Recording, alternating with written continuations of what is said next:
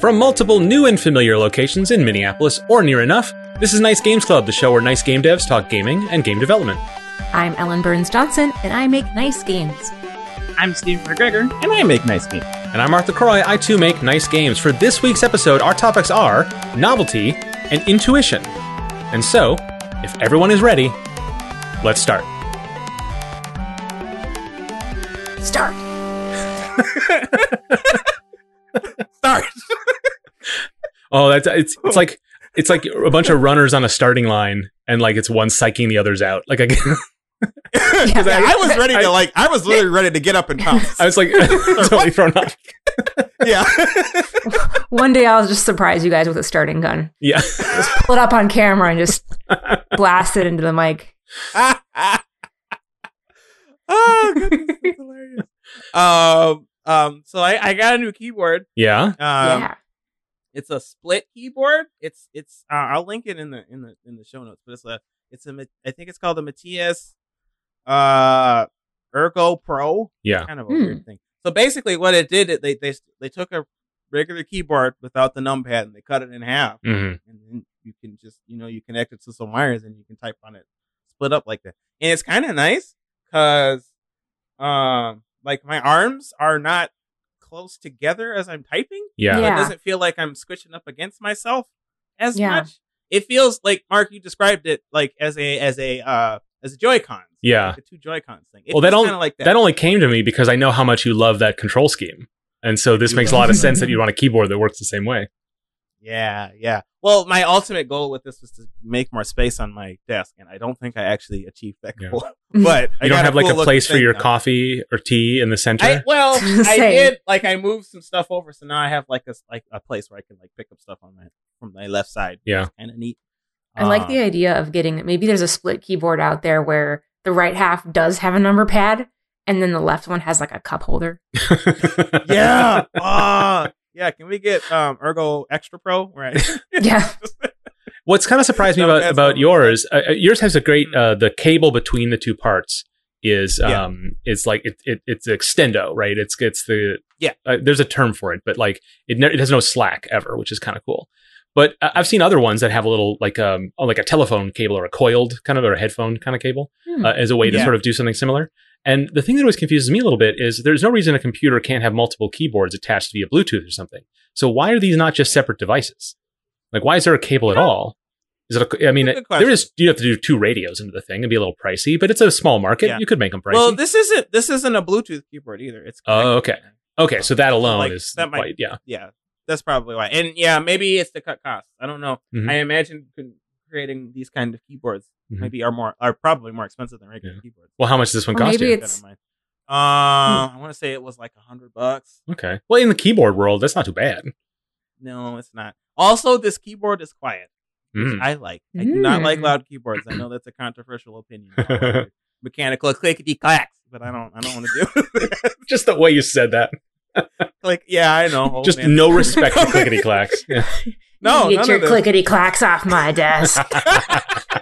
I did, because this keyboard does not have a numpad. I did have to get a separate numpad for it, which also made the whole make more room on my desk thing not really happen. Yeah. But the numpad that I have is super loud. Like, I'm gonna type on it now. Yeah. Look at how obnoxious. Are you a person that needs a numpad? I do like having a numpad. I specifically got the laptop I got because it has a numpad. It's like a gaming laptop. So I just really enjoy that. And like I had this thing for like a week or two without a numpad, and I would keep reaching over to get to the numpad. I was like, oh, it's not there, and then it would just make me annoyed. So it's like I'll just spend the $10-$20 or whatever and get a numpad. Yeah. It sounds like you designed this for a specific purpose. It has failed that purpose, but you're pretty happy anyway. Yeah, actually, yeah. That's a great outcome. Like, I wonder if the stretchy boy cable is there so that kids don't walk off with one half of your keyboard and you're left with like just an empty space on your desk and some questions. That's a good point. That would not be great if like the left half of my keyboard just wasn't. I mean, I didn't really think of that, but like my default mode, unlike Ellen, is not mischief. So Dale's is, though. That's true. I live with a mischief maker. I should know better. Ellen, it says here you have not played many games lately. This is a thing you want to process on the show? Sure. Therapy corner. Yeah. So I am a person who crams too much stuff in their schedules. Always. I know this about myself. I still can't help it. It's always a surprise to me, like, oh, how did I get so busy? But I feel so tired.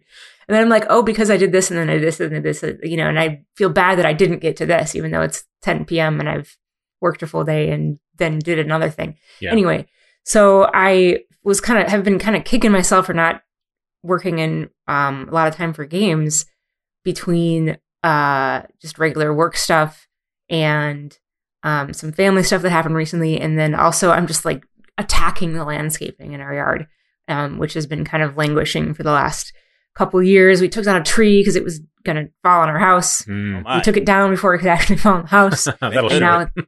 Yeah. Oh, it's a bummer. It made me so. It was a big tree, and that's kind of sad, but not as sad as I would be if it fell on my house. Right. So I've just been spending a lot of time outside, digging up plants and putting new plants in, and digging up rocks and putting them back down. And when I put it that way, it doesn't sound like a lot of work. It's a hell of a lot of work. Right.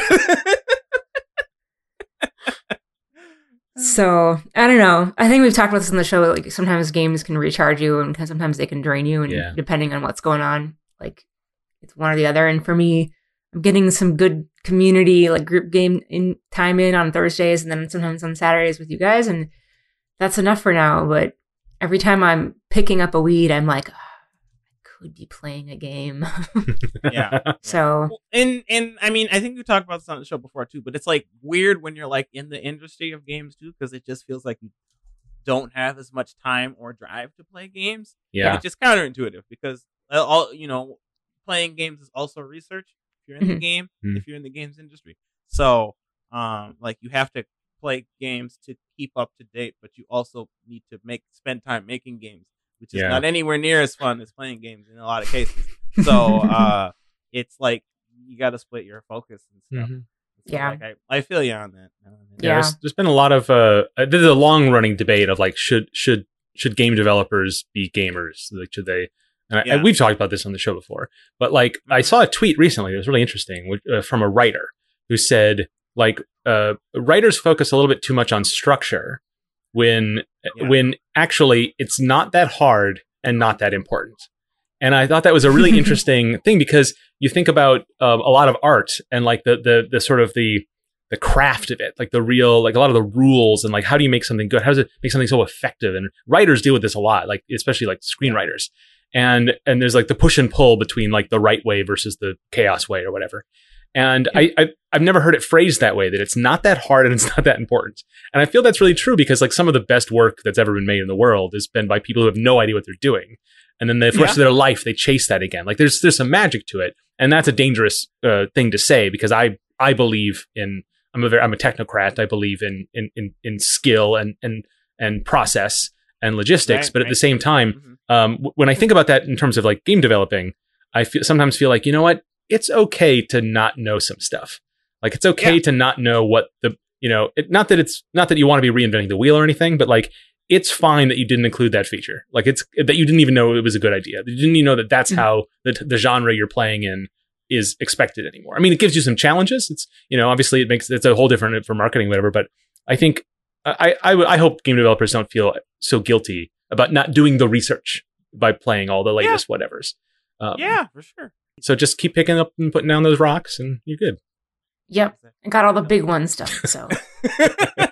Now it's just little pebbles and stuff you gotta put in some plants. I'm making a little butterfly garden up front, so I'm gonna put in some plants next weekend that'll be good for butterflies to eat. Yeah. And I don't know, I think sometimes you just gotta do what your brain wants you to do. And right now my brain wants me to dig in the dirt, look at bugs, and make food for butterflies. And I'm just gonna lean into that. So the conclusion of this therapy corner was I'm going to allow myself not to play games. Mm-hmm. Huge sacrifice. Yeah. And I'm just going to dig in the dirt and save some grubs. Cool. well, that's all fine, but it means you're going to miss out on Mass Effect Legendary Edition, which I'm just about to dive into. And I'm like, oh, that'll be fun. And I'm like, oh, wait, that's 3 games. Oh, no. I've been watching some gameplay of it, and I am reminded on how slow the first game starts. Yeah. I forgot. It takes a while before you get to the actual fun stuff. And by fun stuff, controversial opinion, I mean the Mako. I'm talking about the 6-wheeled behemoth that drove around in all the moons and junk. I'm with you, Steven. This is a 100% pro Mako podcast. I loved Mako. I loved how dumb it was. I loved everything about it. Yeah, and I think it takes like 3 hours before you actually get to do any of that stuff. Yeah. So, gear up for that then, I guess, Mark.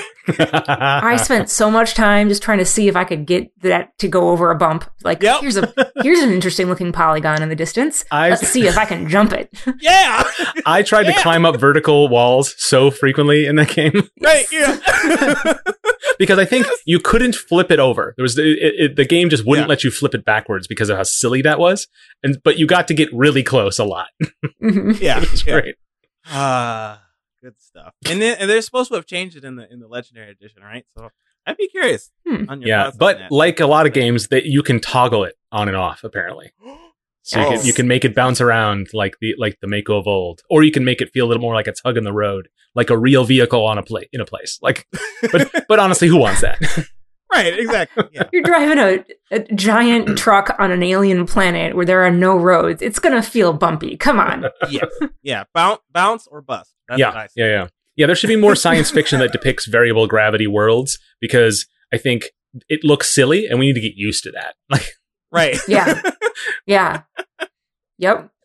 Well, I have been watching The Expanse, and that's absolutely a thing that they do in that series. Is they take gravity into account in all sorts of different situations, but they have not so far in my watching or reading of the series gotten up to any real hijinks in vehicles on planets.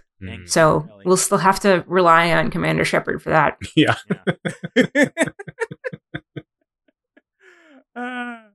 Speaking of Mako, I don't know where I'm going with this. Novelty is my topic. Yeah. Yes. There's a new, something new, new steering. Yep. Novel. Whatever. You had a better one. Yeah, I did. I guess. Sure. Let's pretend I did. And use that and move on to this new topic. Novelty. That's my topic. I wanted to talk about novelty, I guess, because it's something that's brought up a lot in our circles. Yeah, and so I guess the first thing I want to do is really just define what novelty is. Mm-hmm. It's not necessarily something that's new, because like when you first release a game, it's a new game. That doesn't make any sense. It's a feature that like hasn't really been seen before, or it rarely has been seen before. Mm-hmm. So like to take Vengeance, for example, the co-op shoot 'em up gameplay where like, we've got like RPG elements in it and stuff like that. That is a novelty of Vengeance. That is something that isn't really seen in a lot of games. But the shoot 'em up gameplay is not novelty, right? Like that's in a bajillion and 2 games. Mm-hmm. Like that's all over the place. Another example, Widget Satchel has the collectible weight puzzles. And really just like how you maneuver the space, knowing that like if you get too many things, you can't jump as high or move as fast. That aspect of it is novelty. Though even I don't know how much we emphasize it in the marketing. I feel we emphasize it almost none at all. I mean, to be fair, the game has a lot of stuff in it, including ferrets and explosions, and I feel like ferrets and explosions are a little bit higher. It's a little bit easier to sell that, But I will, to speak to that, not to go on too much a tangent. One of the I went to a lot of GDC talks and watched a lot of things online about how to sell your indie game. And one of the lessons I really took to heart was this idea of like there's the what your game is, and then what's the hook for your game, and it's never the same thing. And so when we were sort of getting ready to release Widget Satchel, I was very keen on thinking like the weight mechanic is what's new and novel, but I couldn't imagine that selling the game. Because it's hard. It's hard to explain, and it's hard to convince someone that they even want it. Because it's a mechanism to frustrate the player ultimately. Mm-hmm. So really, it just became the doohickeys, the different tools, and the fact that the sort of the non-violent Metroidvania light qualities, which are interesting but not as I would say, not as foundational to the core mechanics of the game as the weight system is. That became more of a focus of it. I don't know if that was the right decision, but it's definitely something I thought about a lot. That, like, I didn't lean on the novelty when we wrote that copy, you know? Yeah, totally. Yeah. And Ellen, you wrote some of that too. Like, I mean, I think we had those discussions about like what was important about what to say about the game. Yeah, and I think I convinced you that it was explosions. Yes. That had been a long campaign, like months. I recall, I seem to believe that now, so it's a success. I'm glad you brought up that, Mark, because like I think that just because something is novel in your game doesn't necessarily mean that is a benefit towards, like, you know, it doesn't necessarily benefit the marketing of the game, but it can be, you know, something exciting. Yeah. So, like if the novelty aspect of your game is exciting and you think people will be excited about it, then definitely like highlight that. I think, you know, there was a period of time where games were a lot of like browns and grays and stuff. Mm-hmm. So like when we started adding more color palettes into our games, I think a lot of those games highlighted that. I know that like a big draw of what's the game where you're like trying to create a star and you roll a ball around? Katamari Damacy. Yeah. Mm-hmm. I figured it out as I was talking. That was, you know, a very cute and colorful game, and I think a lot of the marketing highlighted that, because I think that was at the time, I think that came out on PS2, right? There were a lot of like really edgy, quote unquote, or dark, quote unquote, games coming out at the time. And so, like, you know, seeing that game out with all of those other things was a novel feature of it. And I think that helped it grow an audience, because a lot of people, you know, were interested in that kind of stuff. That's a real interesting approach to the definition of novelty, which isn't necessarily something new that's never been seen before. It's something new in the context of the space. Yes. Yeah. Right? Yeah. So the brown and gray, like the war games, you know, like it's not that we haven't had colorful shooters prior to that, but releasing one in that time would be novel. Yeah, exactly. Right.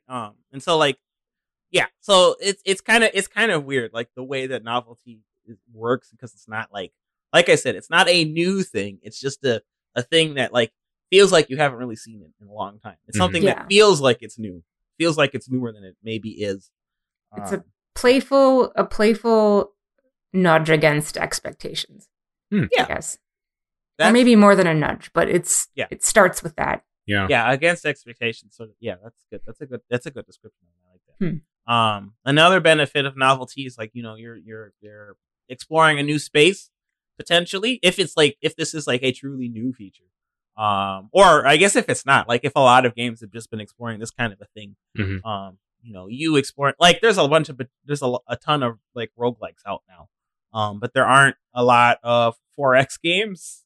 I play a lot of Civ. I play too much Civ, and that's probably why I'm bringing this up now. There aren't a lot of 4X games.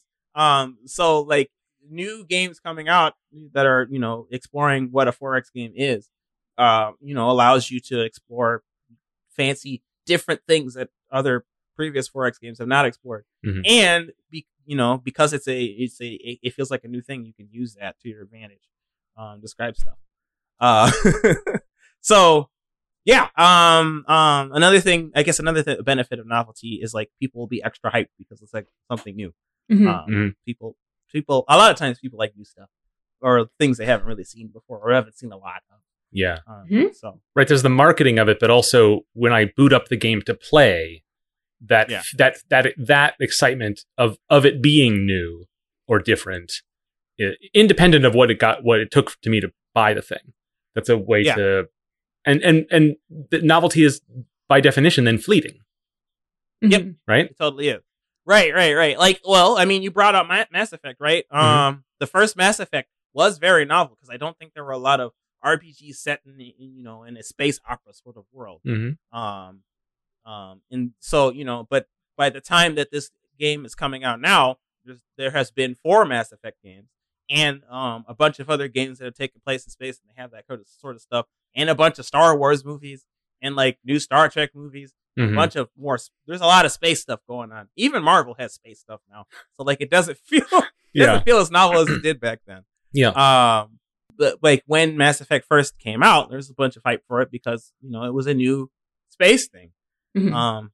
Space things are cool, so like people were hyped for it, and it helps you like feel good about like what you're working on because like people will see you at a conference or something, or they'll watch a trailer at E3 or whatever, and they go, "Oh wow, space thing! I like space." Yeah, I don't know. I mean, I'm laughing, but that's totally my reaction to that stuff. Like, yeah, mine too. Exactly. I think like some of the downsides of novelty though is like, because you haven't explored the space, or because like people haven't explored the space as much, or they haven't explored it as recently, it's not necessarily as modern. It's like uncharted. Like you won't be able to like Google how to make really fun shooter. If you're not making a shooter, if you're making something really very different. Yeah. I mean, at this point, we've got a lot of games out there where you can certainly like find a bunch of different games that were maybe unique back in the day that aren't seen as much now. And you can learn some insights from that. But those games might be older and they're not as modern. So like they might have made some decisions that certainly that might not be made today. Yeah. So yeah, that's something to look out for. And also new things are scary sometimes.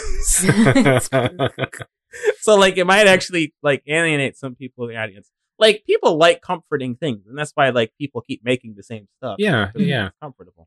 And it's not necessarily a bad thing to have that kind of stuff. Mm-hmm. I think that like seeking out novelty can be good, but it isn't necessarily something that you always have to go out for because new things aren't always better. They're just new and they're just sometimes different.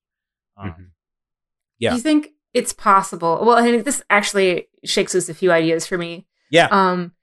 Because like our brains are wired really to respond to novelty. So things that are new in your environment like are important for some reason. That's what we have. That's our operating system and the way that it's set up. Because new things are potentially dangerous, or they're potentially like I found a pile of berries and I can eat them and share them.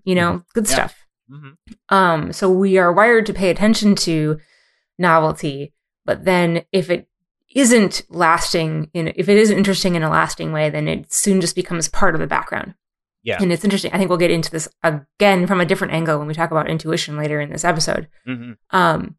But the novelty is something I often am chasing with games, right? So I have genres that I do like, but I like playing everything because I like the novelty. Mm-hmm. Yeah. But then I dump games pretty fast these days. Once I feel like I'm getting the gist of it, and it's like, okay, I've gotten the gist of it. Does this have lasting fun beyond the novelty? Mm-hmm. And often the answer is no, and I just want to install it. And that's an interesting thing to think about because it makes me ask the question, what is it? What is that recipe, or what characteristics do games have when those games are able to pass that novelty curve into lasting fun? And I think one of the pieces of that recipe for success, at least for me as a player, is the novelty isn't just front loaded. Yeah, like, there's meaningful moments of that fun surprise throughout the game. And what comes to mind right now is Breath of the Wild. Like those little Korok puzzles, those felt like novelty to me, sprinkled in throughout the game. Because there were so many of them, so it's not like they were new, but they were often put in places that made you think, oh, I didn't expect there to be one, or like, oh, I bet there's one over there. No, there is, and it's a new one. What kind would it be? Right. Like that, I think, was a good example of pulling in novelty throughout the entire game. That's I just want to stay on that for a bit, because one of the things about Korok puzzles that are interesting is that when I played the game, I told myself I'm not going to find all these because it's not going to be fun to find them all. But the system is kind of designed for that. It's like if there's like, okay, so Assassin's Creed, you got to pick up all the feathers, right? Or whatever, one of the old Assassin's Creed games. Each one is a challenge, and you don't know where they all are, and it actually takes some work it's a task to go find them. That's pretty expected. That's to get the secrets to collect the things. You got to go find the puzzle pieces or whatever. But in Breath of the Wild, you stumbled upon these things all the time. And so that's what was novel about it. Even though the mechanic is like super simple, the challenges to collect them sometimes when there were very, some of them were kind of janky or even broken, but like it didn't matter because like this is that below the surface novelty. Everything about Breath of the Wild uses the existing language of games. It invented pure invention. There's very little new in there, but the way it was assembled and the whole of it, that's such a good example because I've been trying to, people always talk about how unique it is. And I'm like, if you really break it down to its pieces, there's nothing new in that game, but that's not the way to think about it. Right? Right. Yeah. The whole collaborative became a novelty as a result of, the sum of the pieces made it that way. Mm-hmm. It wasn't really all of the individual things that made it that way. Well, I mean, arguably there was the whole weapon breaking thing. I don't know how novel that is, but people didn't like that. So, right. Even though I feel like that's core to the game and the game would not work without it, people didn't like it. There are opinions, yeah. So, yeah, there are. That's another question. Is novelty a positive? It isn't always. I think that it sometimes is not. And I think you bring up a very good point, Ellen, because I think that a lot of times, like the novelty will be front loaded or the novelty will be like all that the game kind of is for its own sake. I mean, yeah. And that's fine. Cause like it might end up being the case that like, you figured out this novel thing and you wanted to explore the space and the space you explored feels like it wasn't very shallow or it ends up being shallow. And that is okay. Like you could just make that like small experience and that's fine. But I think that sometimes people will take novelty or like games will take a novelty and make it a whole thing and make it like 200 levels of content when like you really could have just stuck with like 50 solid things and gotten to the point after a while. Yeah. So and because like novelty wears off over time, like as you're playing the game, you'll start getting to the point where like, oh, I get it now. But then you're like, there's, another 150 levels you got to complete. And you're like, well, I'm not going to waste my time doing all this. And then you just fall off of it. Yep. And then, I mean, and that's not fun for the developer or the player. So, no. Yeah. So it can be potentially more harmful and good in some cases. I see a lot of mobile games make that mistake. Even ones that are made by like big names, like Pokemon Quest. I was playing that for a while, which is very like general audience friendly. And you have little, it plays on the whole idea that kids like cubes these days. Yeah.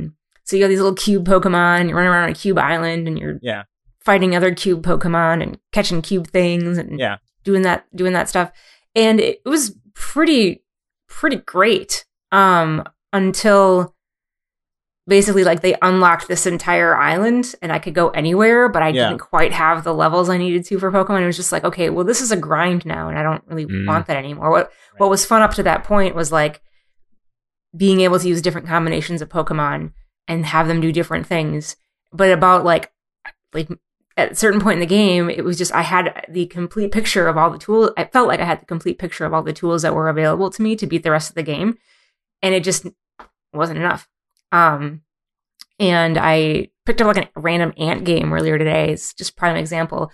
And I got through the tutorial and it was like, okay, now go do your thing. And it's like, but this isn't fun anymore. You've just given me like a checklist.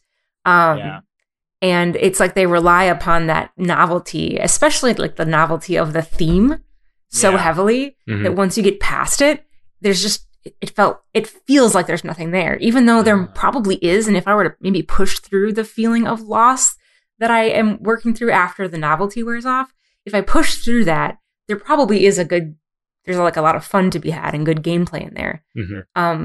But that novelty wearing off is such a disappointment that I just don't work past it. I'll just go install the next game, get past the novelty curve with that one, and then just go install the next one, I guess. Yeah. Until I find something that really has staying power. Yeah. For better or worse. I don't know. Yeah. Maybe that makes me a quitter. No, I don't think so. I mean, I think that just like, I don't know, my brother kind of is the same way. He'll be playing a whole bunch of new things all the time, and it gets on my nerves because sometimes he'll be like, hey, you want to play this game? And I'll be like, no. And then he'll be like, hey, do you want to play this game? And I'll be like, no. And it's the same thing over and over again. It's just a constant stream of Charles trying to get me to play games. Yes, I'm calling you out on stream. He can say it about it when he's on the show. He just wants to hang out with his brother.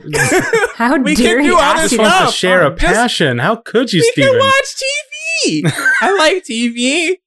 We can watch TV. It doesn't have to be a game. You heard it, folks. Steven does not like games. He likes TV. You guys want to come over and dig in my garden?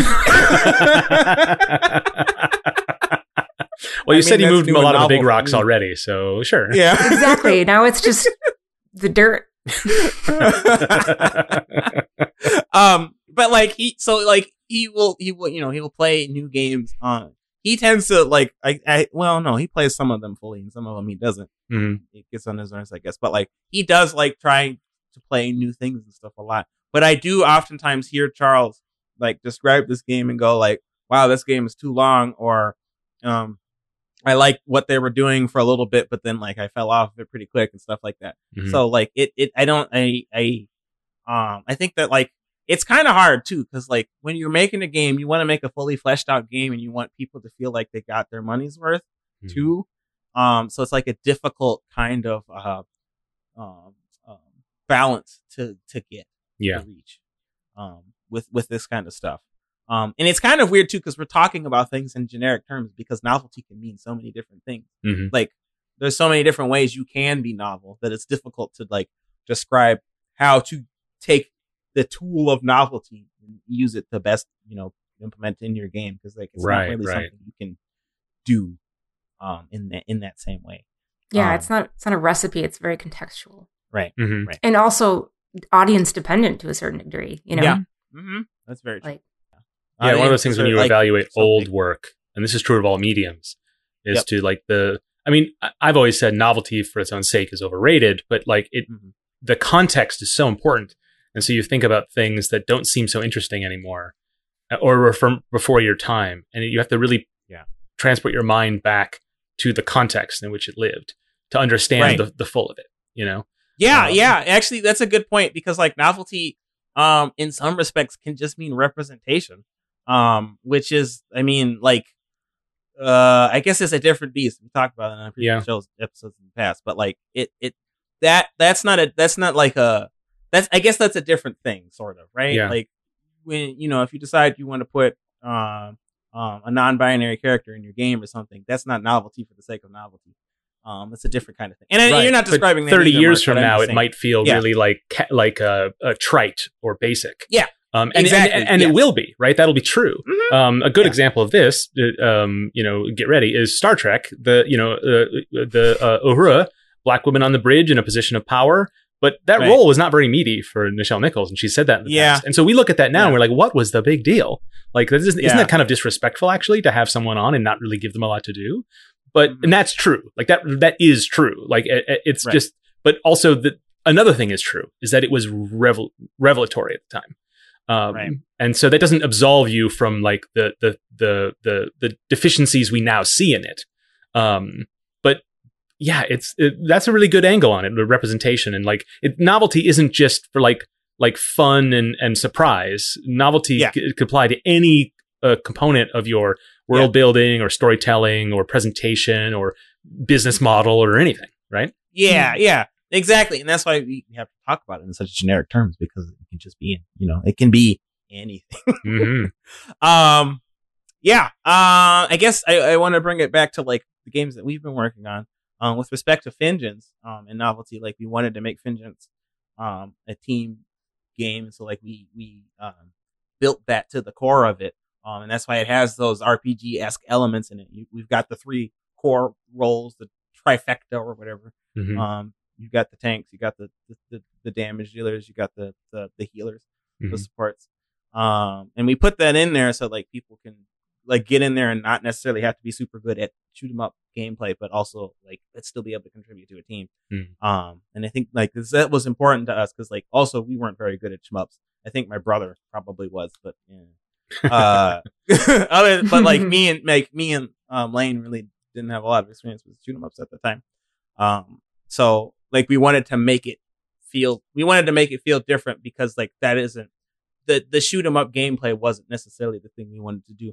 We felt like there was a lot of depth in shoot 'em up gameplay to make it team oriented. in a way that like other games feel like didn't quite hit at as well. Yeah. So like that's why we kind of approached it that way. You know what I find, and it worked out. You know what I find new about Fingeance and is kind of beside that point a little bit, which is the RPG elements are meant to so you can build out a team, right? It's in service of the co-op mechanics. But what it does for me, and I imagine this is true for other players, is I'm more invested in my character. Sure. And because not just because I can customize it, but because I have control over it in a way that's different from gameplay control over it. And so, you know, I think that when you're bad at a genre that has a real high difficulty curve, like a shoot 'em up, where like it takes you a little while to understand the basic language of it, so you're not just terrible, right? In Fingeance, I think it's much quicker to become invested in the health and survival of this cute sub. The storytelling does a little bit of that work, but more than it is for other games that I might enjoy the settings or style or story from, because the mechanics bring me into it a little bit quicker in a way. Right. And that's a consequence of that. And that feels really new and interesting to me. I think that's probably why a lot of people who are not interested in shoot 'em ups just love Fingeance. Yeah. In a different respect though, like we had some novelty in Widget Satchel. We talked about that a little bit. We have like the collectibles weight thing where like as you collect more stuff, your sprocket slows down and jumps lower or can't jump as high. And that is the reason why we have that in the game really is because like that was the core part of the game jam that we originally built Widget Satchel in. But we left it in there like because we felt like there was a lot of potential in there. And I think that over time, as we developed the game, we kind of steered away from that mechanic in a lot of cases. And I think part of it was just because like I think like you were saying, Mark, it ended up oftentimes frustrating the player in ways that like we didn't really want.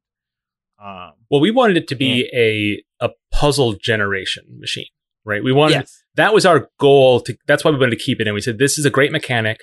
We built 3 short levels in the jam, but we saw the potential to build a whole system of puzzles around this. Traversal puzzles, mechanical puzzles, sequencing stuff. You know, we really saw that. I think ultimately that ambition, like in terms of the way we did our workflow and the time we had to build it, I think that's why it felt we needed to move away from it a little bit, is because I don't know that we could be super true to that. I still think we've talked about how the sequel, I think I've said to you, in a sequel, I think maybe we could drop that because there's enough else in that Widget Satchel as like a brand, as a franchise that would be valuable. Not that anyone cares that much about holding on to those sorts of things, but like there's enough in that game that could survive into something else. It doesn't need that mechanic, even though it was core original. And I think you were saying, but there was so much potential. I would love to try again. I can come on board with that. But we set a challenge for ourselves that, and then I don't know that we got there. We did get there, but I don't know that we got there we did it as much as we would have wanted to. Right? Yeah, that's kind of where I'm at. Yeah. Actually, that's a good point. Like with respect to like game jams and things, like there's a lot of novelty because like you're making a game in such a short period of time. There's a lot of things that you can try out and then just completely. The risks are so low, so why not try something new and weird? Well, I mean, y'all worked on a game jam recently, right? Did you feel like you approached some form of novelty with the game that you made? Really, Ellen? Oh gosh. I don't know if we did it on purpose, but I do feel like the team went into the jam with the shared understanding that we wanted to stay away from things that felt like low-hanging fruit. Sure. Not to say that like a platformer or a shooter is like easy to make, but conceptually it was straightforward, especially once we got the theme. That's why there are like lots and lots of digging games in the most recent Ludum Dare or Dare, however you want to pronounce it. But we wanted to do something that wasn't like the first idea that we picked up. Yeah. And we picked up a lot of different takes on the theme and put them down and tossed them to the side until we came up on the one that we ended up using for Sonder, which was the idea of going deeper and deeper into memory. So I think perhaps on the theme, we did some novelty. Well, we took the theme and we applied it to the story. And so I think that it freed us up to just make whatever. Like we weren't focused on novelty and mechanics. But I think we did a pretty good job of not building it out as if no one had ever made a game before ever. Because Ellen, you told us all, like, let's come up with a feeling we want to have. And we came to an agreement on that. And we said, okay, well, what do we make to do that? And I feel like we used very little of our existing languages, like in terms of, I think intuitively we did, but I think, and maybe just, is that making sense? Like, I think rather than like going for novelty, we just didn't bother with convention. Sure. Yeah. Yes, that's exactly right. That's exactly what I was thinking. We just didn't think about it. We didn't say, okay, so we want to do a game on memory and we're going to make it like a visual novel. We didn't do that. And what we came up with, I think, has lots of mechanics that are similar to some visual novels or some very narrative-focused games with lots of object interaction, a little bit of those like 2D adventure stories. There's a little bit of that feeling. But the reason it might feel novel is because we didn't start with, we're going to build this kind of game. We started with, we're going to build a game that results in this experience. Right. And that led us to make decisions that may end up feeling novel. Yeah. And that maybe that's just good advice for any team, whether you're going with something that's in an established genre or you're focusing only on story, or you're focusing specifically on a great mechanic that you prototyped and you want to build a game around that, is just come up with what you want it to do and then just make it do that. And then like, don't worry necessarily about trying too hard for novelty. And I think it can be very tempting to, this is new and interesting, and then lean into it. And I guess I don't have an opinion. Maybe that's a good thing when you notice that, reach for it. Or maybe when you notice that, just let it pass by and keep going. Like, I'm not really sure what the best practice is. Depends. There. I don't have good advice. I don't think there is one. I think it depends on the game that you're making and who you're making it, all that jazz. Which is everyone's favorite and least favorite answers. It depends. Yeah. But it does. Because novelty is contextual, right? So it's something you have to rely upon your intuition to do. Hey folks, I know you like to listen to the show. It's your favorite thing. We know that for certain. That's an answered question. We know. You love us. But did you know there's other ways to engage with Nice Games Club? No, you didn't. I know that also for a fact. For a fact. Right. For example, we have the feedback form, which is where I get all these facts from. We also, of course, have our email address, which you can contact us directly. Let us know what we're doing, how we're doing. Yeah. You can get in touch with us on Twitter. Of course, you can be a patron, and we talk about that enough. And we also have a little Discord community that's really fun. Ellen, I hear that you have a little bit of a play-by-play, a little bit of a summary as to what's been going on lately in that little community. When you said play-by-play, it made me feel like I have to take on like a sports reporter. Yes, that's exactly what I meant. Yeah. You don't want to hear this. Let's see if I can do it. Oh no. Well, okay. A couple weeks ago, what was happening at the left end of the field was we were talking about some game jam prompt ideas. Yeah. And I think the specific word that came up was like, the turns have tabled. So I would love to do something on that later. But there's more action on the Discord. What? Look at the other guys coming from the other side of the field. You guys tell I don't sports much. Yeah, I'm just enjoying how badly this is going. I'm getting a real kick out of it. It's so terrible. Yes. Okay. So letting the shtick go because I wasn't holding onto it very well anyway. We have a lot of conversations with some of our fans on Discord, and most of it's just like the fans talking amongst themselves, and that's pretty cool. So people have talked about some people they might want to have on for interviews and some topics for discussion. There are some secret fans of Evil Games Club lurking about. Are they allowed? Like that's not right. I can't. Yeah. Well, we're nice, so we're not going to kick anyone out. We're trapped. Yep. We didn't call ourselves Sorta Nice Games Club, which would have left the door open for us to. Yeah, that's our mistake. And then, of course, the debate that I mentioned earlier, is it ludum dare or ludum dare? And also, of course, the ongoing debate of whether it's GIF or GIF. But these are just some Godot and there's Godot or Godot or who knows anymore. These are fun conversations you can get involved in too on our Discord, which you can reach at where, Stephen? nicegames.club/Discord. Correct. Okay, good. I got it right. As humans, we're naturally driven by the search for better. But when it comes to hiring, the best way to search for a candidate isn't to search at all. Don't search, match with Indeed. When I was looking to hire someone, it was so slow and overwhelming.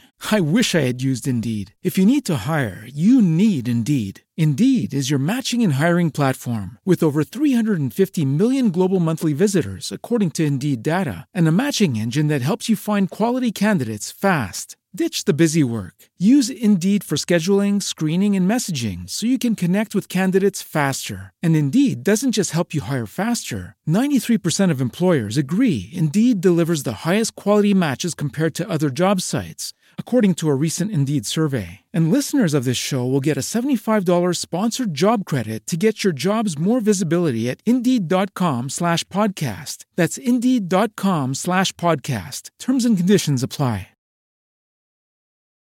So, Ellen, you were saying? This transition was so smooth, and then I just didn't quite nail it because I'm laughing too much about that. Ridiculous. Oh, boy.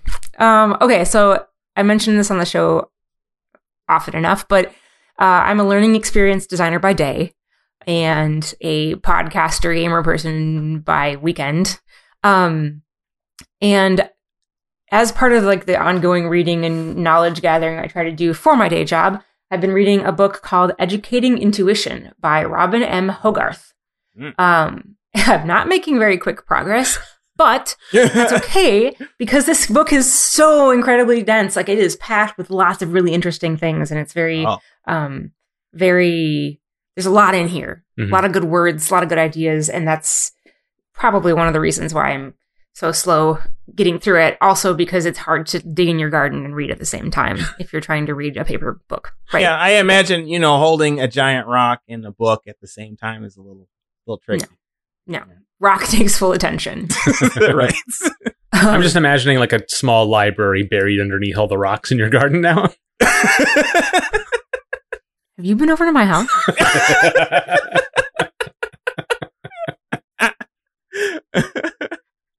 We'll have to edit that out just for security. Yeah. So anyway, it's an older book. It was published in 2001. But I think it's still relevant. It's not research, right? It's not a research paper. It's not an academic text. It's kind of like more of a pop sci work. Although I wouldn't say that it's written in the style that today's pop sci works would be. So if you end up picking it up, don't expect it's going to be like Moonwalking with Einstein. It's not that kind of like story centered book.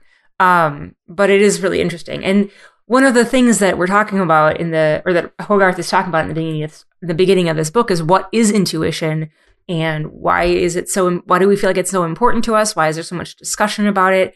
How does it lead to decision making? And I became really curious about how this idea of rapid decision-making or intuitive action relates to gameplay. So that's what I wanted to talk about a little bit today. The first thing I want to talk about a little bit is what we mean by intuition. And there are going to be some links to some short YouTube videos that we're going to put in the show notes that kind of take different approaches to this. One of the things that phrases that I came across that I really liked was adaptive unconscious. So it's not reasoning that happens with your conscious attention.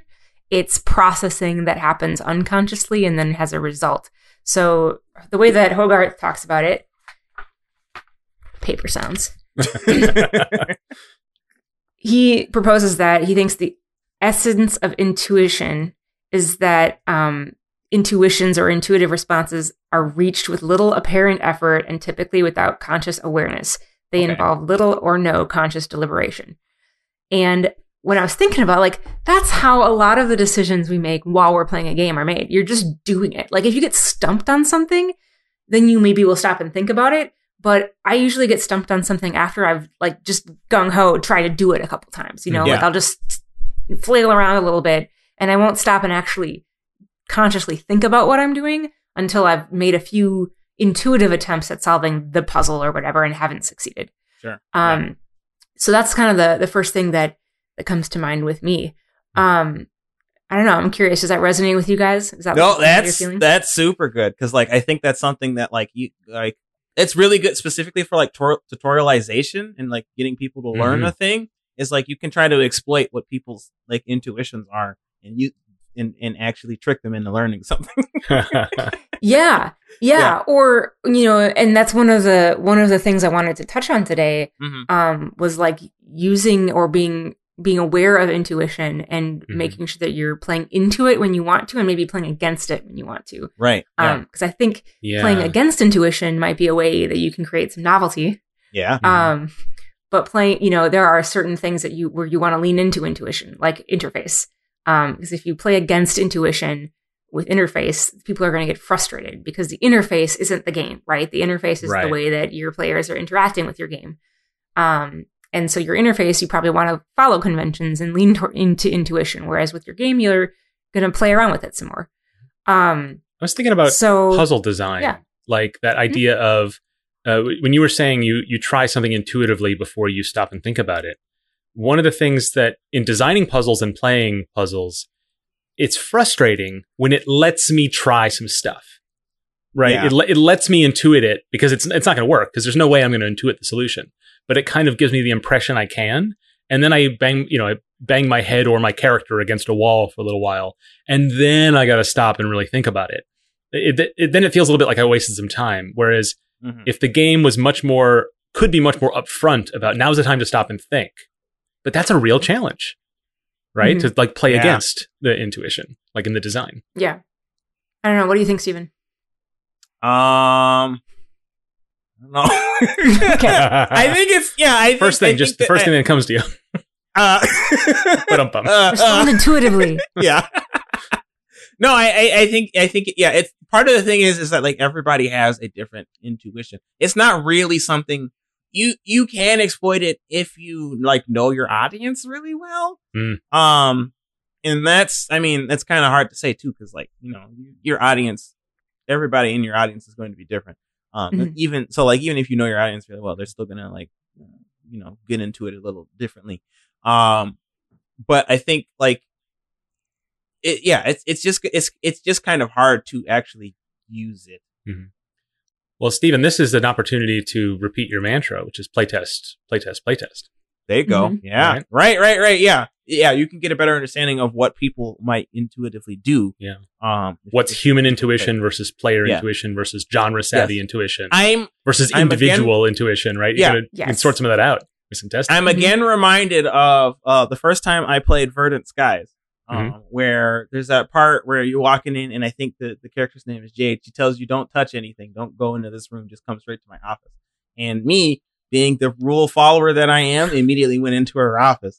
Whereas I think most people, when they played the game, they went around and touched stuff because they felt like that was an invitation to do the exact opposite of what that person told you to do. And so they figured out how to like customize their character and stuff. And so when I came back and I played through it and stuff, and I came back to Beth and I was like, how do I change my character? I couldn't figure out how to do that. And she was like, you could just go to the mirror and customize your character. And I was like, I was told not to go anywhere. I was told to go straight to the office. That's a great example.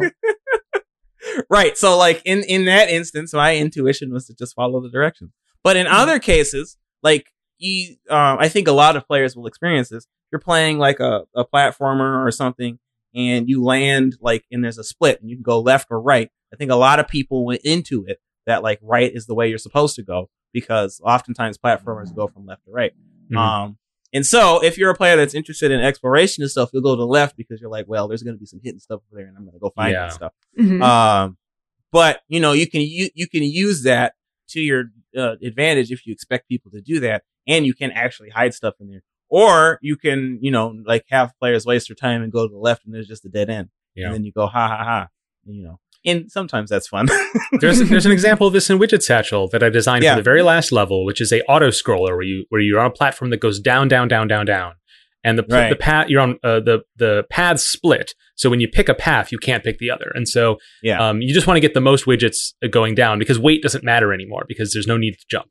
And you're falling so fast that you can actually jump higher than you would in previous parts of the game. So it's a little bit of a fun reward for the player for sticking with it. Mm-hmm. And there's a couple of places where sections repeat. And it's almost a little bit of a gag where the path that has widgets versus the path that doesn't, it toggles back and forth. But then the next time you encounter it, the game knows you knew how it worked before, and it starts off with the alternate. So you're like, okay, so this one's reversed, but it's actually not. It's both are on the left instead of one on the left, one on the right. And and that plays with the player's intuition. And the lesson I wanted players to learn from that was that you can't know this until you try it. And so look for a way to try it again. And so it's meant to motivate the player to find the door to go back up there and go through another way to get all the widgets. I don't know how successful it was, but that was the intent, is to play with the intuition of the player. Yeah. And to make it, hopefully it didn't feel entirely like just a prank on the player. Yeah. Well, no, but that's good though, because like you used the pranking that I was, suggesting people could do to like try to teach players like try to get players to do something that like they might not instinctively try to do otherwise. And I think that's cool. Yeah. Yeah. Well, that makes me, I'm glad that you mentioned all these things because, intuition is going to interact with all the different layers of gameplay, like the interface, the mechanics, the dynamics, aesthetics. Everyone's going to bring their intuition to that experience, and everyone's intuition about playing the game is going to be informed by everything that's crammed into your unconscious, right? Mm-hmm. And this is one of the things that Helgarth is starting to get into in the section of the book where I am, is where does intuition come from? And it's something you can train, right? Because a lot of your intuition is based on your experience. Again, it's unconscious processing. So everything that you do as a player across multiple games is going to shape your intuition and your responses, those unconscious responses that you're having in the moment when you're playing a new game. Mm-hmm. So you're bringing that history with you. So if you've played a lot of platformers, you're probably going to go left and check it out because there's probably a secret over there. Or maybe there is. Maybe it's that type of platformer. Yeah. And if there is, then it confirms, yes, this is this type of platformer. And that's going to shape your intuition for the rest of the game. Right. But even beyond just the first few seconds of a game or like the tutorial level or the onboarding, you as the game designer are shaping the player's intuition about how that game works itself. Right. So, the intuition about there might be another door coming at the end of the Plinko level, right, where you're following the auto scroll level, is going to be present for players who've done some exploration earlier in the game and found a lot of those secrets and extra socks. Yeah. It's more likely to occur to those people because their experience has primed them to intuitively look for those things or intuitively think of those as possibilities. Well, this also involves a level of trust too. Like and so it's a powerful and dangerous tool, right? Yeah. One thing just to bring over a little bit more instructional theory into the Nice Games Club podcast. Thinking of that, the progression of a player's ability is like thinking of a person's progression from unconscious incompetence to unconscious competence. I'm not sure if I've ever talked about this with the podcast before, but if I have, it's been a long time. So we'll go through these again. So whenever you're on the path of starting a new thing, the first place you are generally is unconscious incompetence. You don't even know that you're bad at it. When you start trying to do the thing, then you realize that you're pretty bad at it. You know that you're bad at it. You have conscious incompetence. Then you start to gain some skills. And as you practice those skills, that set of skills moves from conscious incompetence to conscious competence. So you know that you can do the thing, but you still have to think about it a lot. Mm-hmm. So like you ask a You asked me to do a cartwheel, and I'm going to say I can't because I am consciously incompetent about that. Yeah. If you taught me how to do a cartwheel, first of all, someone should pay you because wow. And second of all, I would always still be in the the conscious competence area. I could do a cartwheel, but I'm probably never going to practice it enough to be able to just, bang out a cartwheel without thinking about it. Like I'm going to have to say, okay, put my feet this way and my hands this way and don't hold your breath, or maybe hold your breath. See, I don't know. And then do your thing. But you talk up to an Olympian and you say, okay, you're an Olympic gymnast, do a cartwheel. They just do a cartwheel. Yeah. Like they wouldn't have to think about it to the level of detail that I would. They'd be able to kind of operate in that adaptive, unconscious sphere. Well, we've all heard the phrase, it's like riding a bike. Yeah. Right. Exactly. If you learned how to ride a bike, you've gone through these stages. I mean, if you learned how to do anything, you've gone through these stages. If you've gotten to the point where you are like comfortable just doing the thing. Yeah. Yeah. Has anyone ever receded from unconscious competence to conscious competence? Has anyone receded? I think so. I think that's pretty common if you don't keep up on your practice of a skill. Yeah. Then you're gonna. We call that getting rusty. Sure. Right. Yeah. Your skills get rusty. So like, when I was in college, I played the trombone. When I was a music major, and I decided not to be a music major because I didn't like to practice. But I was very good at the trombone. Mm-hmm. I haven't played the trombone in a long time, and if I picked it up, I bet I could make it sound really good. But I'd have to really think about it, at least for a while, probably for a couple hours until I settled into it again. Right. I really like the saying, it's like riding a bike because I forgot how to ride a bike. And had to relearn how to do it. So you were asking just to like, am I normal? Sounds like I am. Yeah. And I imagine that's the case for a lot of people too. Mm-hmm. But so how does this, how can we use this instructional learning? Well, I think you can think about that in terms of, you can think about the gameplay and the mechanics and the things that you're teaching your player to do throughout your game within those quadrants. And so when you're starting a game, your player is starting the game and they don't know anything. They are consciously incompetent. They know they aren't good. However, depending on the level of experience that your player has with maybe your genre of game, they might actually really quickly get to a level of unconscious competence with certain mechanics, right? Sure. So like within 2 seconds of me starting a game that has a jump mechanic in it, if that uses a button, like the A button or the space bar to jump, I don't need any more practice. I instantly know how to jump. I don't have to think about it. The only thing I need to do to teach myself how to jump in a game like that is just press the button and see what happens. Yeah. Because once I've confirmed that space bar is jump, I'm set. I can jump. Got that. Mm-hmm. Same thing with like running left and right. How does that work? So I think you don't, even as a designer, you're going to be using those conventions. But when you're introducing the things that are maybe more novel, you are going to need to stretch that period a little bit more for players if it's not something that they're used to doing. Yeah. Whether they're new players or new to the genre, or it's something that you're deliberately putting in there with a twist. Yeah, I've seen a lot of playtests of games where it has a different way of doing something, and it makes a lot of sense. And the designer gets really frustrated when people don't pick up on it because it's not that complicated. Yeah. And it's like, well, I didn't expect to have to do a bunch of tutorialization because it's really not that complicated. And I think this is the dimension that hits on. Is like, it's not that people don't get it. It's not that people don't even consciously understand it. It's that like they just are resistant to adapting to it. Without that little extra runway that you're describing. Yeah. Well, and I think that for players, players you want to get to the point of unconscious competence because you want to just be in the gameplay reacting to what's happening. Yes. Yeah. And like solving the thing or being focused on the next thing that you need to do.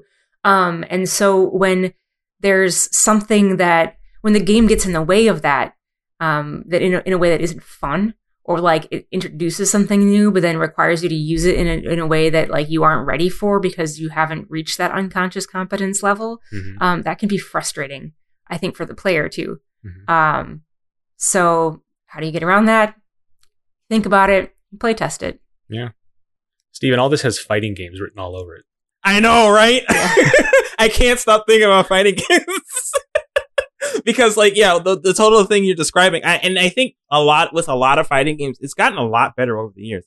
With a lot of earlier fighting games, like, they didn't have there are a lot of things that were not intuitive because fighting games were new, novel. And so, like, it was difficult for people to pick up on those kinds of things and understand, like, all of those kinds of things. But as you play fighting games and as you, like really any fighting games, you start getting a better understanding of what it is you are supposed to be doing in a fighting game, and it becomes more intuitive as you play them, even if you don't necessarily understand the game. Like, I will oftentimes, if I'm playing a new fighting game, like, I don't play a lot of anime fighters, but whenever I play an anime fighter, what I will do is because they're very complicated. That's why I don't play them. And these are fighting games. Fighting games are already complicated. When I do one of those things is I will find a couple of moves that like make sense to me and I can understand what they do and what the purpose of these moves are. And I will use those moves a bunch and then maybe try to experiment with other moves as I, fight more people or I'm playing the game more.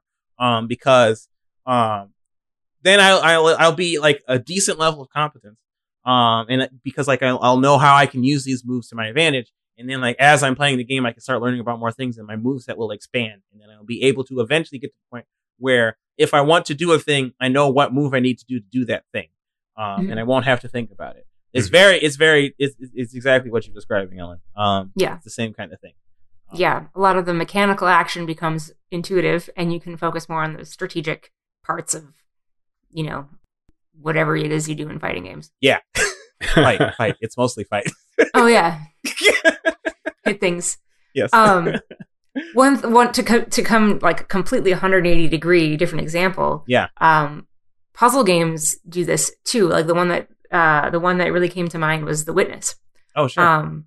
Where it slowly is training you to intuitively look for like just lines in the environment along different planes that you're not used. Yeah. Intuitively, when you start the game, you're not looking for those connections on those different axes. Yeah. And then over time with practice in the game, then your intuition learns that there are different ways of connecting things that don't line up with how things work in the real world, right? Yeah. Mm-hmm.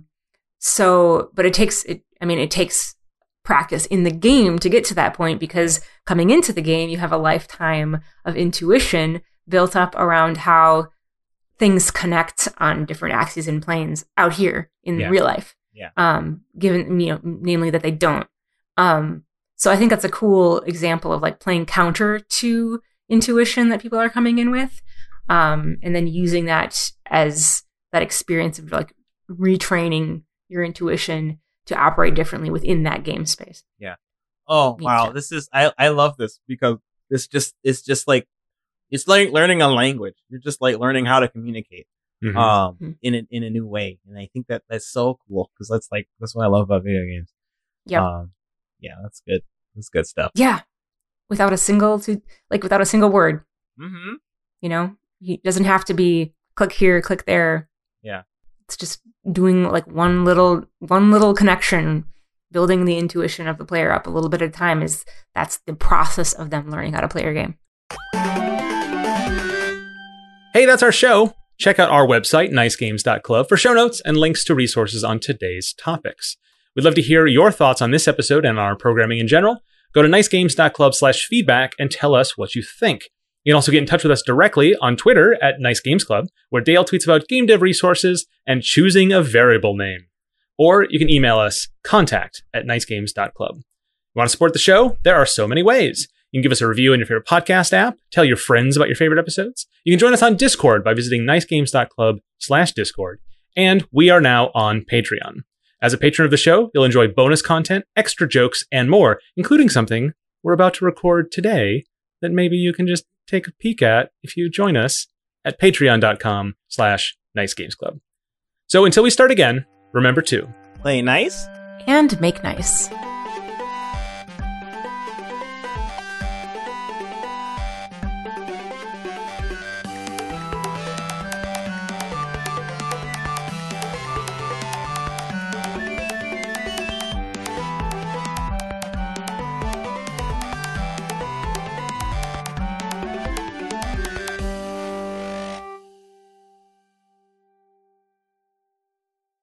Yeah, and then before you know it, you're speaking French. You didn't even realize it. That'd be cool. Yeah. S'il vous plaît. Omelette du fromage. That's all I know. What did I say? I feel like we hit a really good end point to this topic maybe a couple of lines ago. Probably. This definitely seems like the post-roll funnies. Yeah. Suddenly you're speaking French. I love it.